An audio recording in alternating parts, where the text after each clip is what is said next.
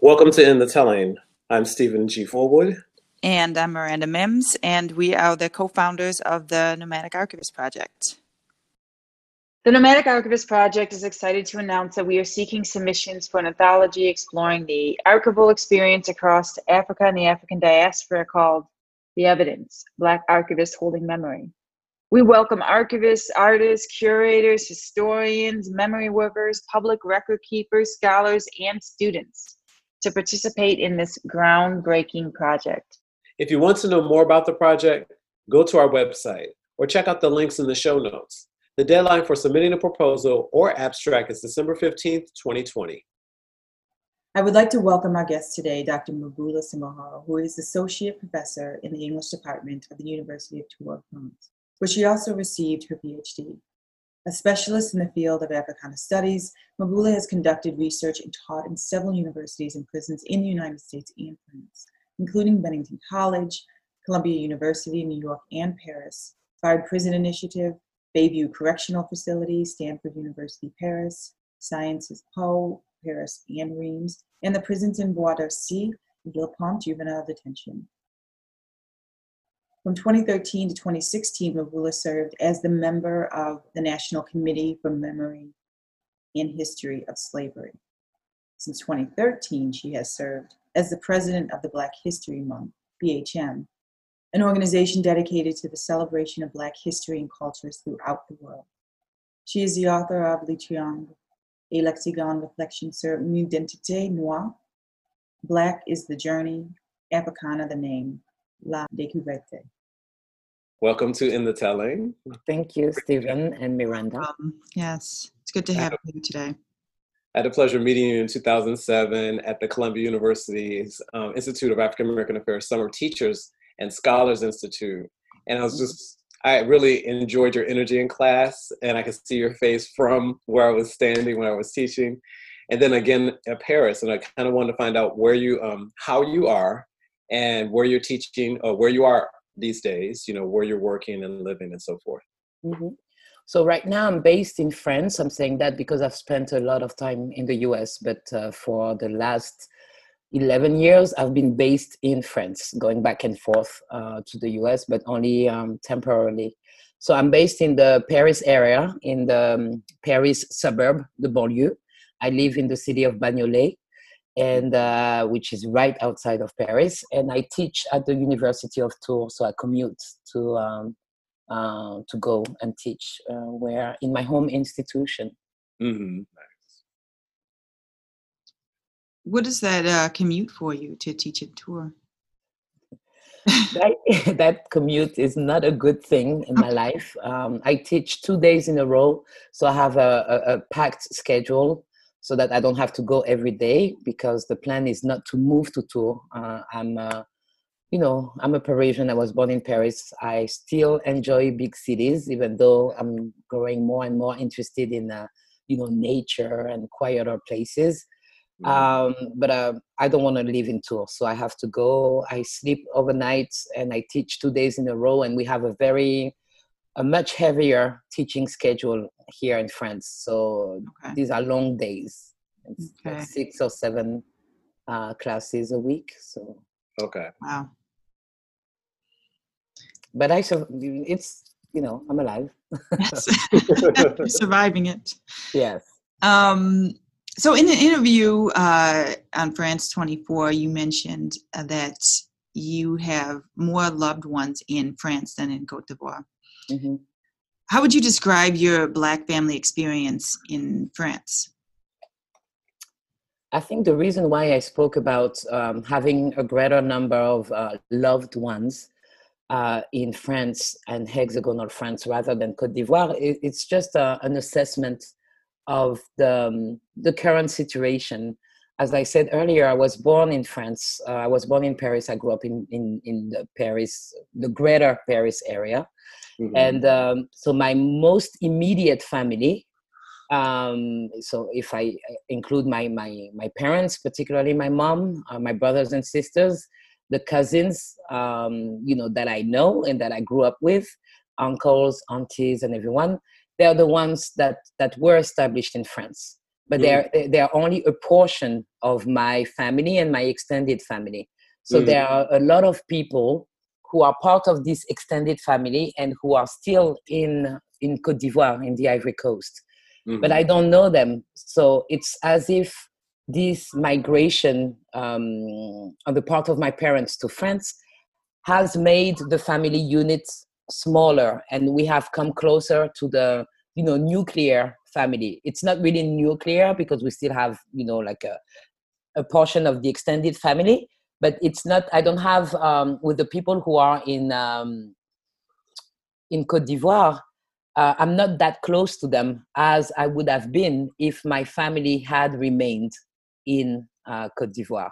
Right now, it's the people that I've seen, the people who are migrants as well, and they're the ones I'm dealing with. So the other ones back in the Ivory Coast, it doesn't mean that I don't love them. It's really that I don't know them and that I have difficulty connecting with them because of lifestyle, because of citizenship status, because of the language at times. I've been to the Ivory Coast a few times, but not in a very long time now. So all those things have, shaped our relationship. So my immediate loved ones, the ones I see regularly, they happen to be in France. Thank you for that clarification, because I kind of felt like that's what you meant and that you were drawing a point, because I was listening to the interviewer kind of trying to steer you in different directions, but you steadfastly were like, this is what I mean, and this is what's happening. Exactly. Really appreciate that. I want to know if you could talk a little bit about your parents' migration story, and wondered if it's a story that's that is known throughout your family. Like if it's some migration stories, people, we know where we came from, but we don't know the story about the whys and the hows. So the official story, as it circulates within my family and told by my mother, because my father died 26 years ago, and I didn't grow up with my father, and I've always grown up with my mom, who keeps on, not keeps on, but who frequently gives stories and tries to develop, successfully, I should say, develop a family narrative. So the official story, because I tend to question it, is that my father came in after 1965 to France, and he came to become a student in France. And then later on, a few years later, my mother joined him because she was his wife, and they had a kid together. And so my mother came in 1969 with my eldest brother, who's the only one out of 7 to have been born in the Ivory Coast. The other ones, the 6th one, including myself, were all born in France. So my parents came officially for in pursuit of a better life, economic opportunities, a better future for their children. And this is how they established themselves there. So my mother's been there since 1969, and she's still here in France. My father returned to the Ivory Coast in the late 70s, and he died there. He never returned after his departure. So that's the story. Was there a reason why your father chose to return and your mother chose to stay? Was it just... That's part of the mysteries and silences, and I think it's a combination of multiple things. I think that I found out that after his death, that my father had enrolled in a university program in a sociology department, and that he had reached the level of a master's degree. I know that he had also enrolled previously in a kind of a law program, but only at the undergraduate level. I don't know what happened with that.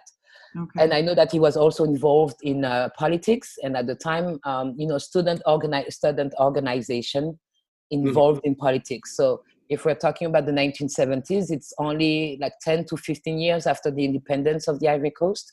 Right. So I think that there was a whole, student movement and people who thought that they were going to, join the rank of high civil servant or work with the presidency, all these things. So I'm assuming that my father was part of that movement because he was the head of a student organization based in France.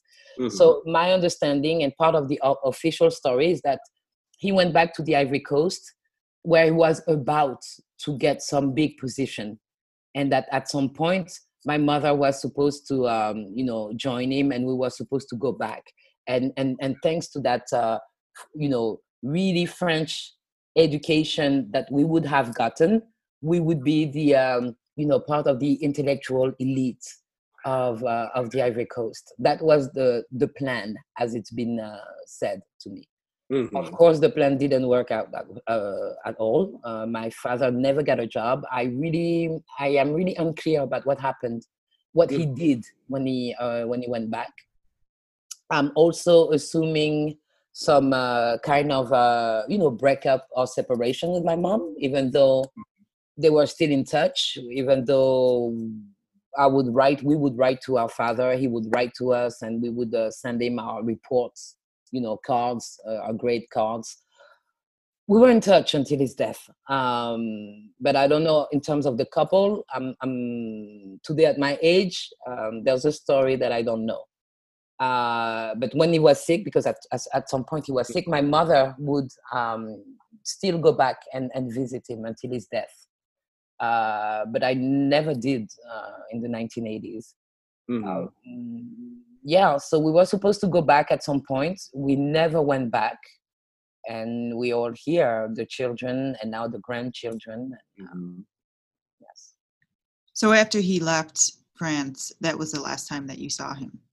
No, I think I went when I was, 4 years old, like maybe in 79 or 80, no, 79.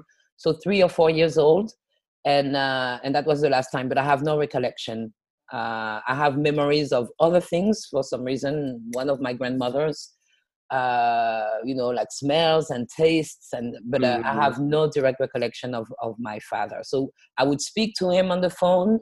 I would receive tapes with messages for each of us.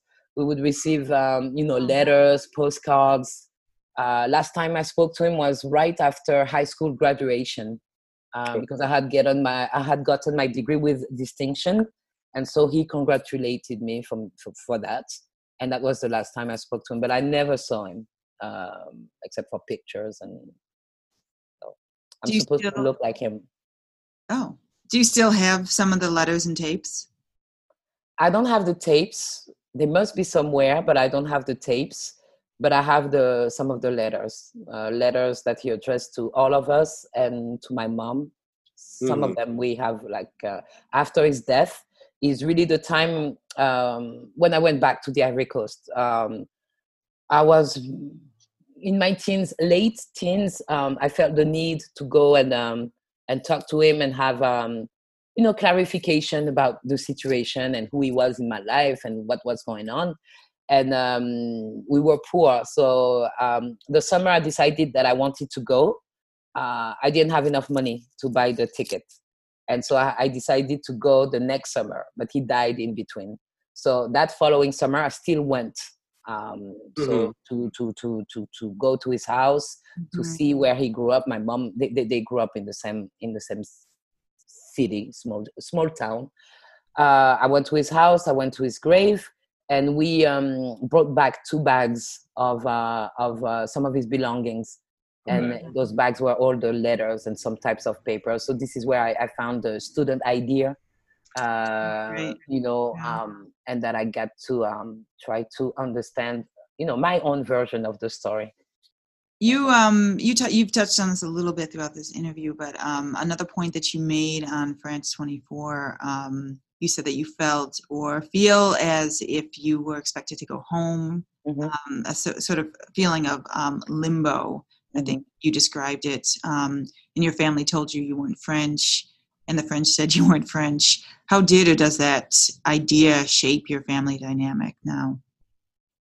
Now, today, that's different. When we were young, we were really, expecting the materialization of the dream of the return. We were supposed to go back, and we were supposed to be, great intellectuals or civil servants in this, in the beginning, the early decades of this independent Ivory Coast, right? So we had to get good grades. We had to do well at school. But we were really in limbo. So France was supposed to be temporary. At some point, we would depart. Yeah. There were always talks about life when we go home, when we go home, when we go home. So this home, the Ivory Coast, was supposed to be mine.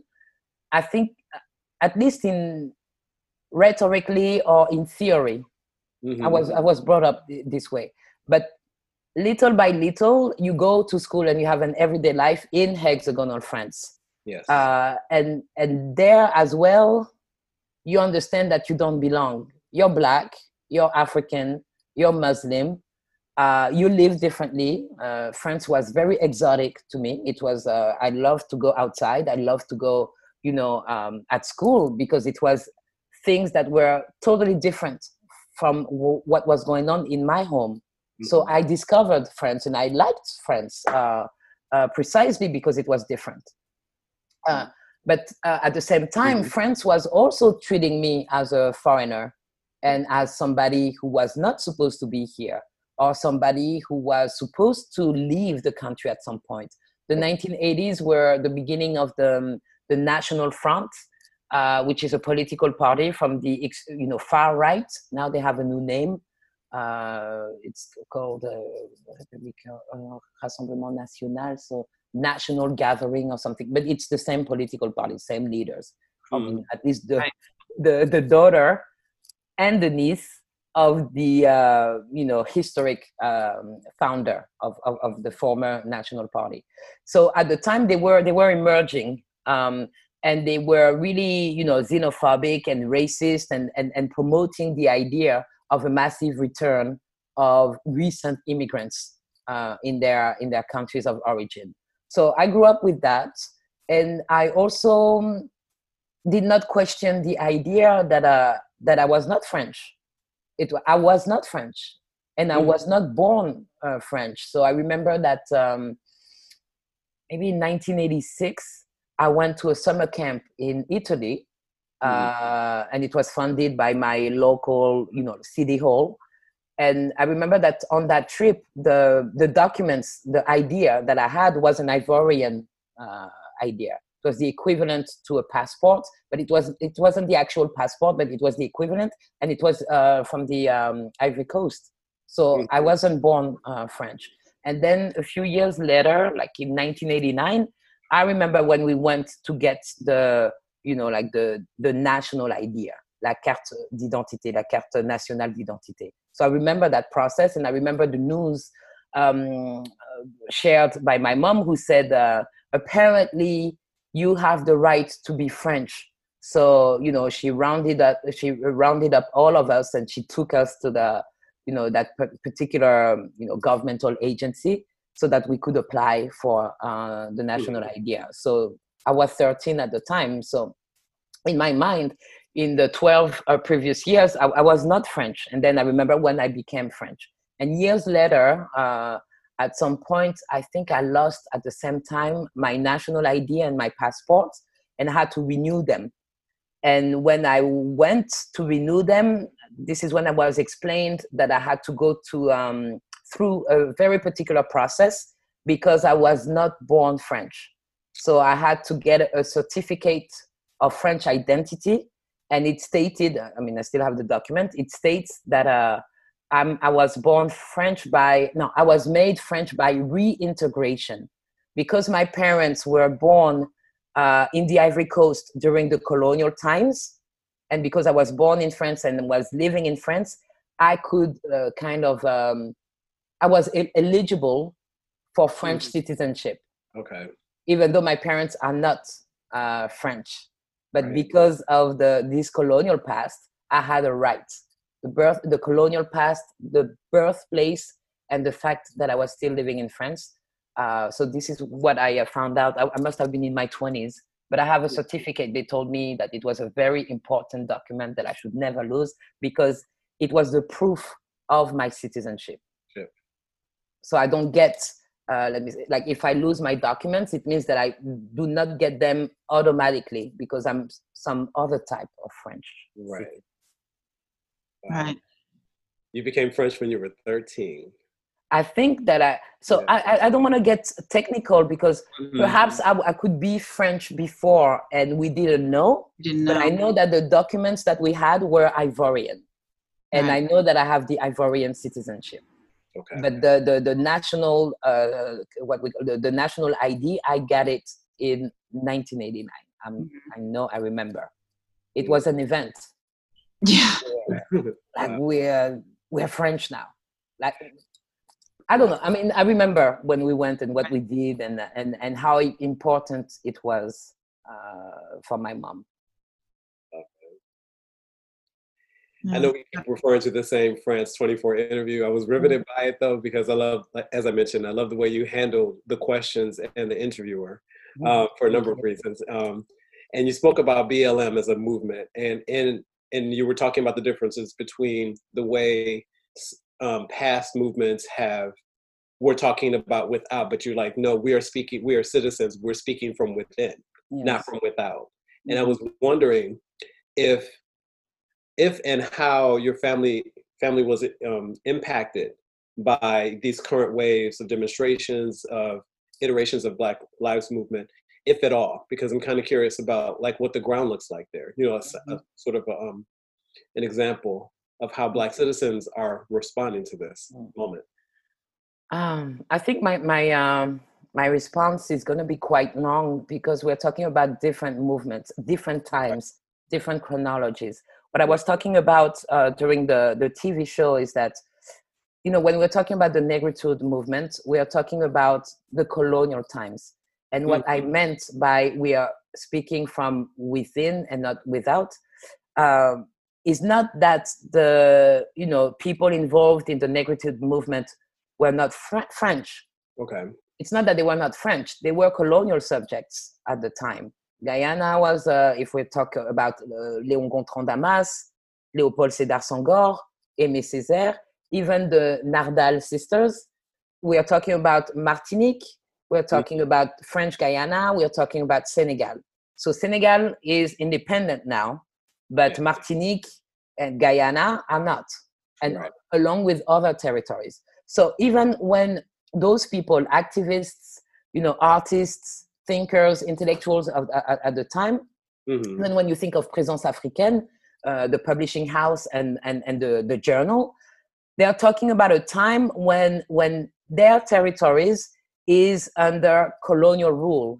So they are talking about equality, they are talking about respect, they are talking about the significance of, you know, Black history and cultures, but in the context of a colonial rule. Okay. So this would be what I meant by from without.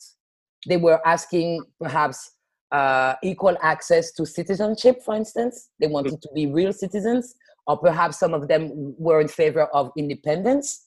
But this was the context.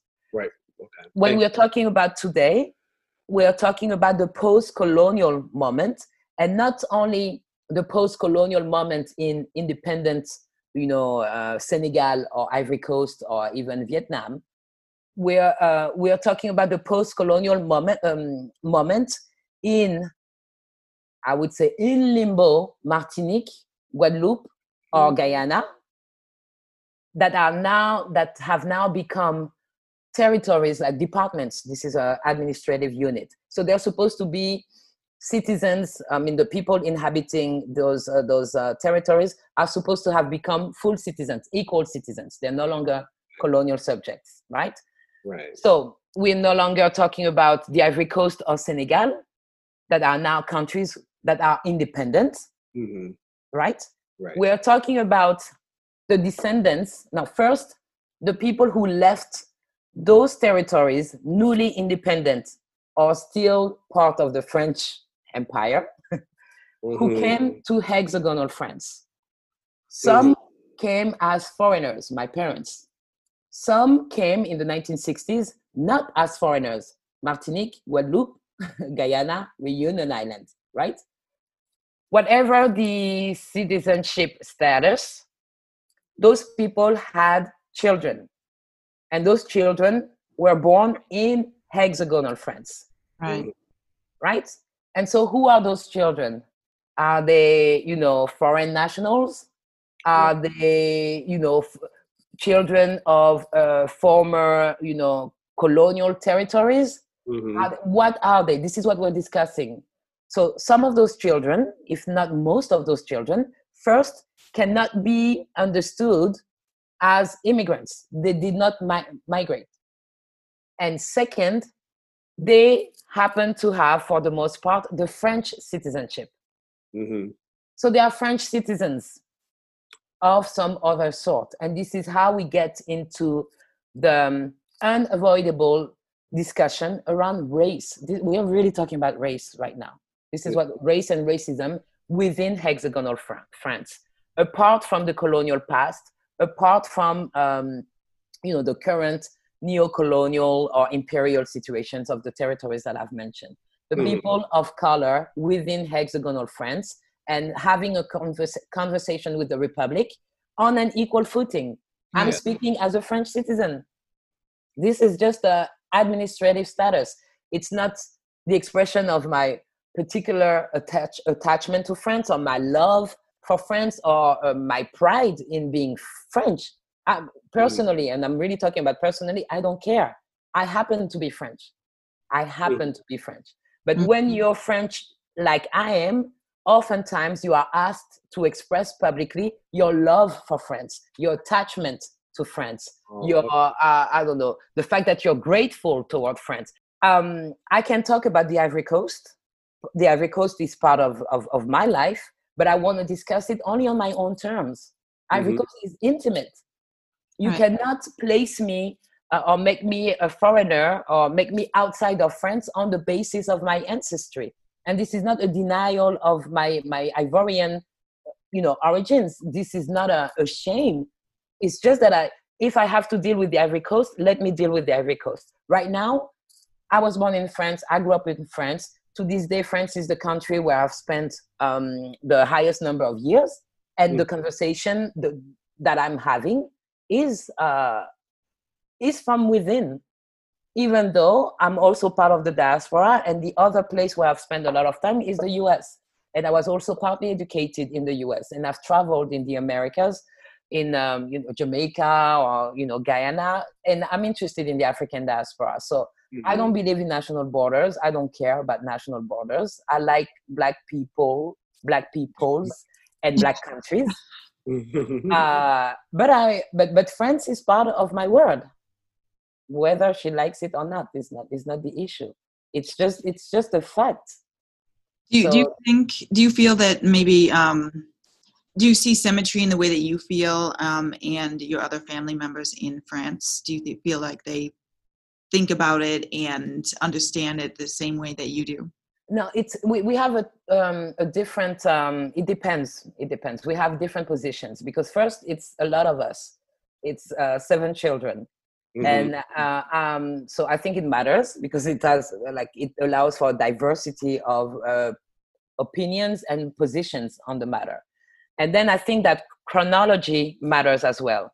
Yes. I have my oldest brother, who is the only one who was born in the Ivory Coast, who came when he was 5 years old in France, who eventually became French as well, but who's the one who, I think is the only one who truly speaks and understands our native tongue. I mean, it's not even native for us, but my mother tongue. He speaks it and he understands it, right? And he knows all the the elders back home. He knows, and he was used to going to the Ivory Coast frequently when he was younger. So I don't think that his gap with the Ivory Coast and with the origins is as wide as mine. It doesn't mean that it makes things easier for him, And I think that he still has to handle his Jula identity, his Ivorian identity, and his French identity. But it's a different time. And he also arrives, I think, in 1970. So I think that in terms of racial relations in France, that's already a different moment. At this time, it was not that many people of color. So I think that he was more subjected to the necessity to assimilate, the necessity to fit in. I think, I don't know, I'm just assuming, but I think that the experience might have been more violent for him. So I think that to this day, it could explain some of his opinions and some of his positioning towards France, right? I think that the racism that he has experienced is nothing like mine. So he's number 1, I'm number 6 out of 7. Right. And I find it interesting that number 6, that is to say myself, and number 7, my youngest, the last one of the family, she's been living in New York for 14 years now. And it's going to be 16 years actually this year. And I've spent 10 years more or less in New York. So we were the ones, the 2 last ones, perhaps more, I don't know, were we more spoiled? Were we more comfortable? Were we protected by the others or nurtured by the other ones? But we were the ones who were confident perhaps enough about France to even migrate somewhere else and to start a new life somewhere else. So I think I'm explaining and giving all those details to reflect on the fact that in this current moment, everybody has a different position. Right. I'm the only one who studied, Black studies, Africana studies, who got a PhD, who studied in the United States and other places. So I also have an intellectual approach to those matters. Yes. But my sister in New York, who now lives in Brooklyn, she's really, I don't know.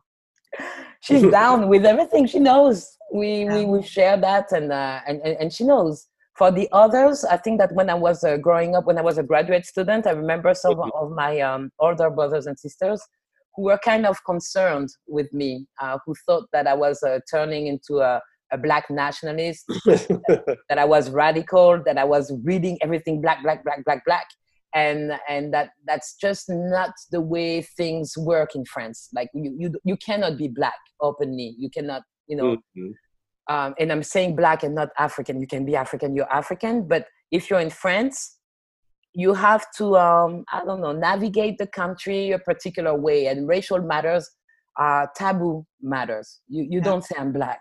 You know, that's, so they knew they were Black. They knew they were African, but they didn't think that you could have a job, get a job simply saying I'm Black, or, like expressing your Black love for the entire diaspora.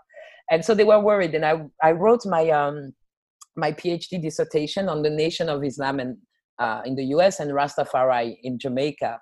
And when they were hearing about the myth of Yaqub by the Nation of Islam and the creation of the world, and the white man is the devil, they were kind of scared. They were kind of scared back then. But it's interesting to see that now, I'm talking about like 15, 20 years ago, today they understand, and they have told me that they understand what I was what I was talking about. It makes sense now. Right. It's one thing to study things. It can be more convenient to to hide behind African Americans and African American history or Afro-Jamaican history, and then at some point you go back to your Afro-French history, and that is not really directly dealt with, and that is so connected with your private and intimate life. By the way, I feel emotional when I talk about my family, when I have my family in mind, and my my parents and my brothers and sisters. It's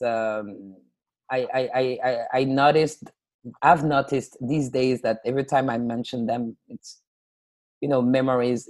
I think it has to do with age. Hmm. I'm not old, but I'm not young. And so when you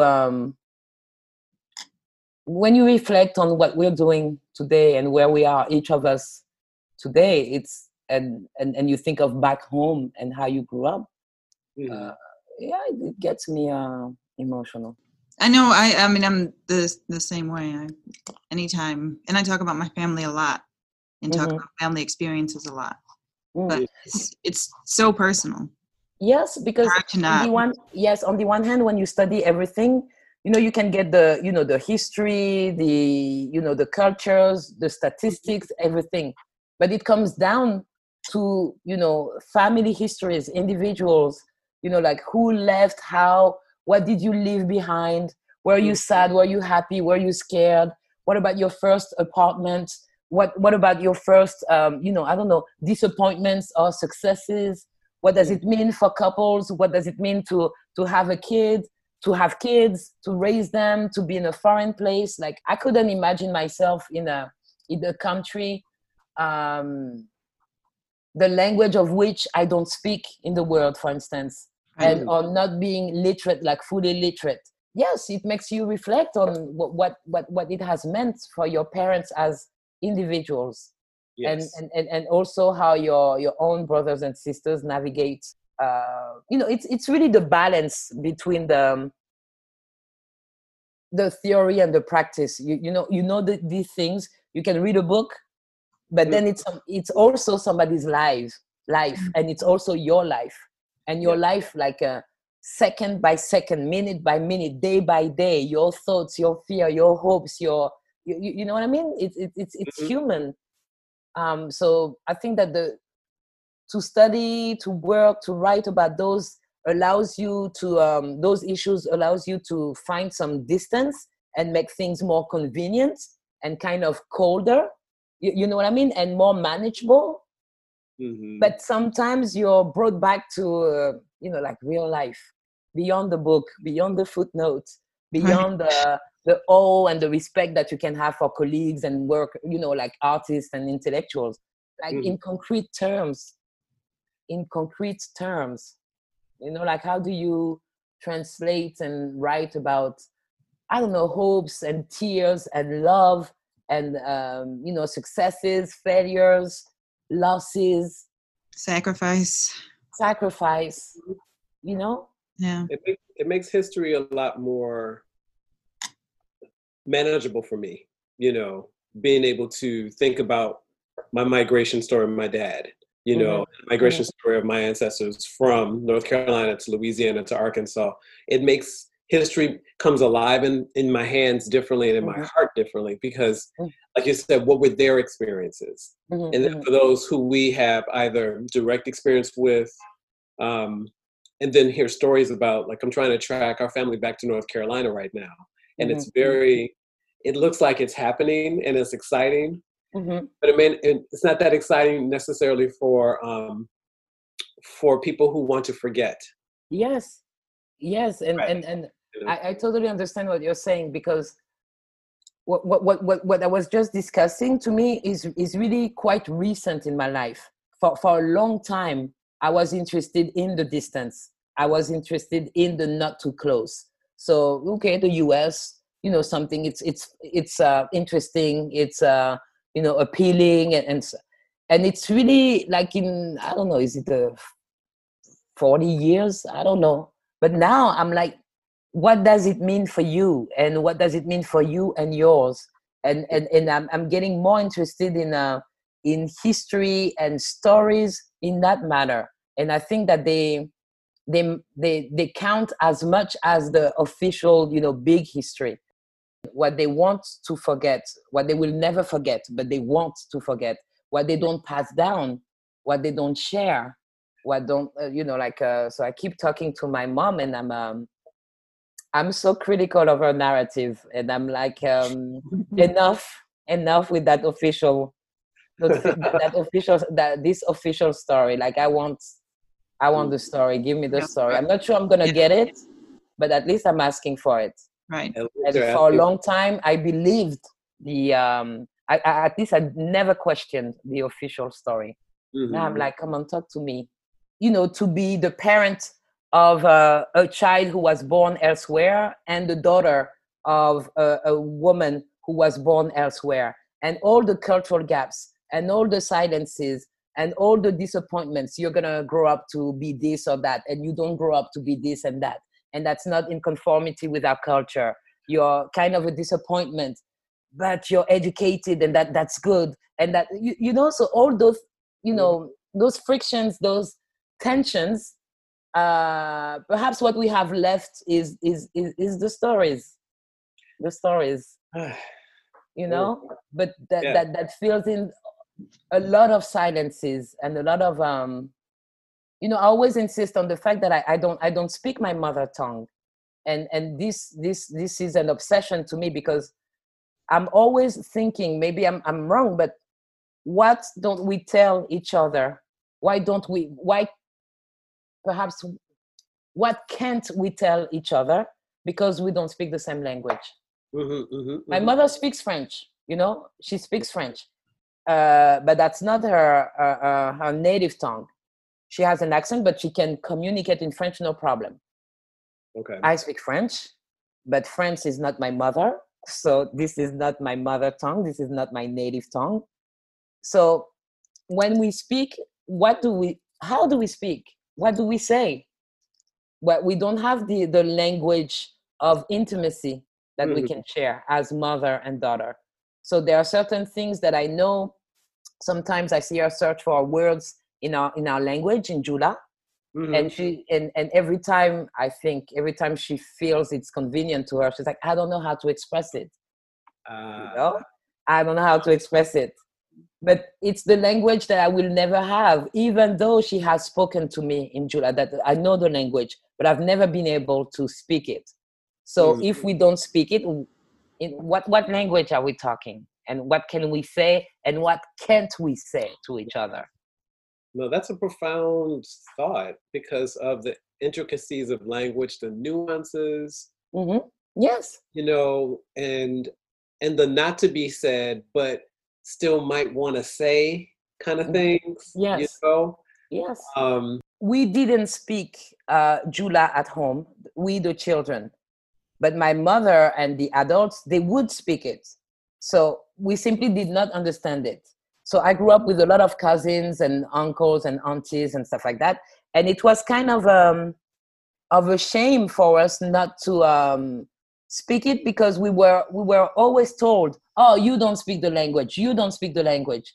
Like it was, we were blamed for that, as if we had refused, when it was, we had not refused. I don't know, to this day, I cannot explain myself why I don't speak that language when I'm able to speak in English, and I've learned English. So what psychologically perhaps was blocked? My language, I will still say my language, Jula, is not the valued language. And that takes us back from the intimate and private family circle to the geopolitics. If I was speaking English, I would have never been told at school not to speak, to not speak Jula. You know what I mean? Yes. If I was speaking German, if I was speaking perhaps even Dutch, perhaps Spanish in Europe, in France, even Portuguese was not a valued language, because it was poor immigrants. So right. we were told, and my parents were encouraged not to encourage us to speak Jula, because we had to master the French language. So we go from a very intimate issue to a very public issue. Very. At least a very public policy, and also the question of hierarchy of cultures, of populations, of communities and stuff like that. My parents were told not to teach us. It's not like they followed the order, but they didn't make it a point to have us learn the language, even though my mother has always spoken to me when I was young. I could speak Jula like a 5-year-old or a 6-year-old. I know to say, go to sleep, eat, wash your hands, go to the bathroom, shut up. I'm gonna beat you, stop talking. But that's all. These are the instructions that I received, but I cannot have a conversation. I don't know how you say love. I don't know how you say loss. I don't know how you say death, disappearance, traveling. I don't know how you express your wishes. I don't know that. Wow. Because the implications for ancestry are so poignant and so heartfelt. Do you know what I mean? This idea of if you can't speak to your grandparents or you can't speak their language, and the lessons are clear. They're even clear within the English language, meaning that we were taught, you're going to inherit this, so you don't need this other stuff. You are inheriting this world. You're going to need to navigate this world. We definitely want to thank you very much for coming on the show today. We really appreciate your candidness and your thoughtfulness. And yes, thank you. Thank you. Thank you. Thank you. Yes, thank you.